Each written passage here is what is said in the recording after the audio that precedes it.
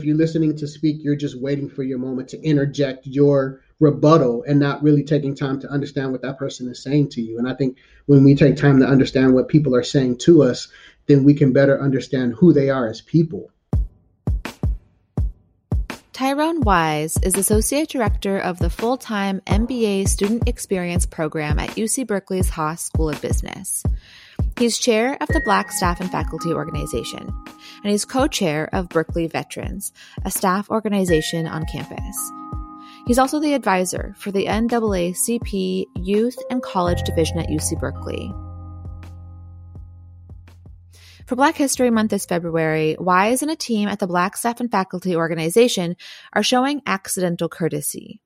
It's a 2016 documentary film that follows Daryl Davis, an African-American jazz pianist, as he forms friendships with members of the Ku Klux Klan, often through their mutual love of music, and ends up convincing more than 200 Klansmen to leave and denounce the KKK. Here's Davis speaking in the film. I have seen the future. I know what can be done. I know how people can get along. It bothers me that they can't see that when there are so many examples, or they're not willing to see it. People tend to feel comfortable around things with which they're familiar. And sometimes they may become xenophobic or develop a fear of things that are different. That fear can be overcome. If they go beyond that fear and develop a hatred, that's harder to overcome. One of his main questions is, how can you hate me and you don't even know me? And one of the things that was impactful was one of the members was a head of the Baltimore Klan affiliate, and he was also a police officer. And so when he changed his life and walked away from hate, he gave him not only his robe as his position in the Ku Klux Klan, but he also gave him his police officer jacket. And so that just shows how ingrained hate and racism and systemic oppression is within our systems, and how you never know what people represent during their day job. But more importantly, how a conversation of just seeing people as people can change your mindset on what you thought you knew. This is Fiat Vox, a UC Berkeley podcast. I'm Ann Bryce.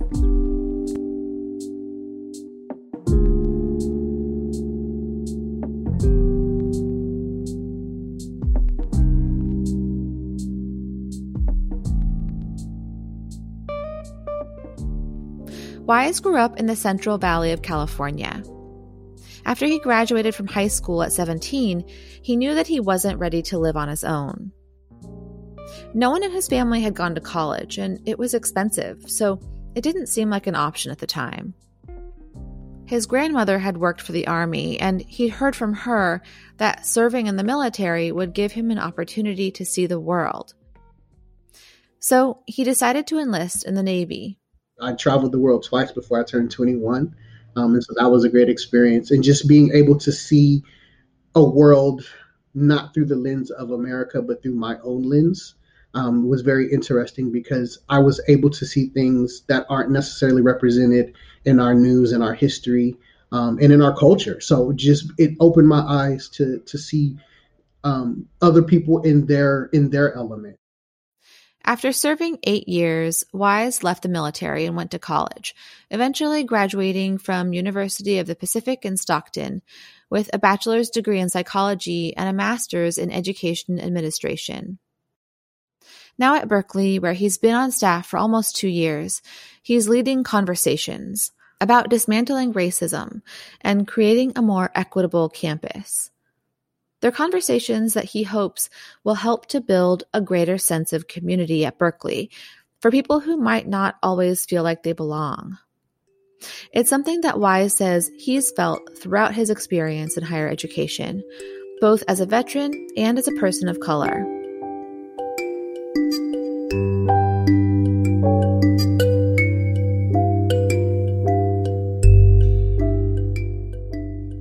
Feeling a sense of community and belonging is essential to our survival as a species. That's according to Dacher Keltner, a psychology professor at Berkeley who studies happiness and human emotion. We are the most individualistic culture ever. And I think that California even privileges it to a greater extent. Freedom, self-expression, identity, individuality, right? But we have lost a sense of community and shared quality.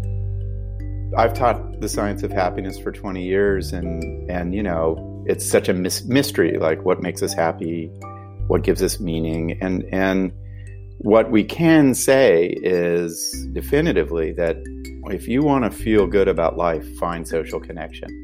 And if you're an introvert, find one person that you really love, right? And that you confide in. When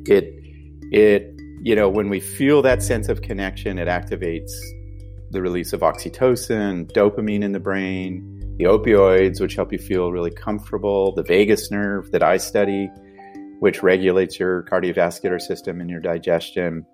It's just good for us, right? And then when you don't have those connections, like people in solitary confinement or elsewhere, you suffer profoundly.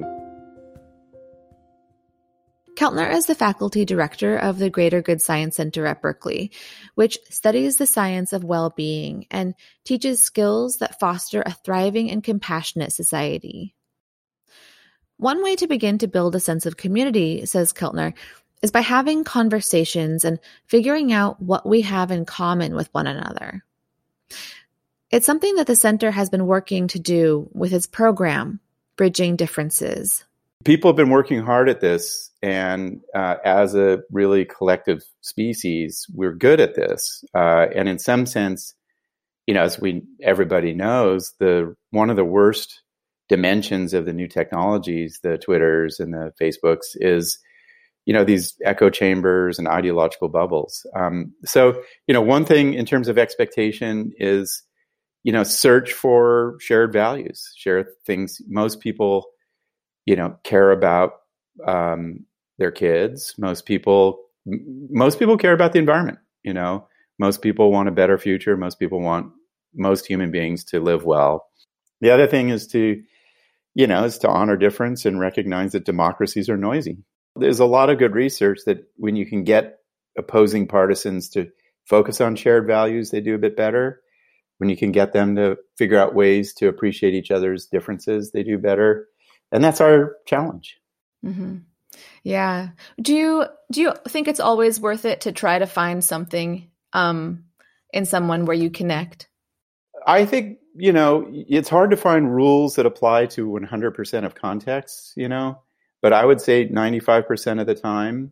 And importantly, we need to separate institutions from people or, informal institutions. If you went right up to a white supremacist, a Proud Boy, as they were on the Berkeley campus a while ago, and you talk to them over a beer, you'd find some common ground, but you cannot tolerate institutions that harm. And so, we've got to do that hard work of, separating individuals from the kind of the movements that are pernicious. And it's interesting because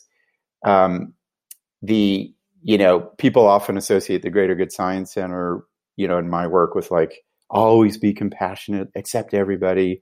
And in the deeper traditions of compassion, like a lot of the Buddhist traditions, they have an idea of tough compassion, to step in and in a good way guide the person to a different form of behavior or out, So, but I think most of the time it's good to connect.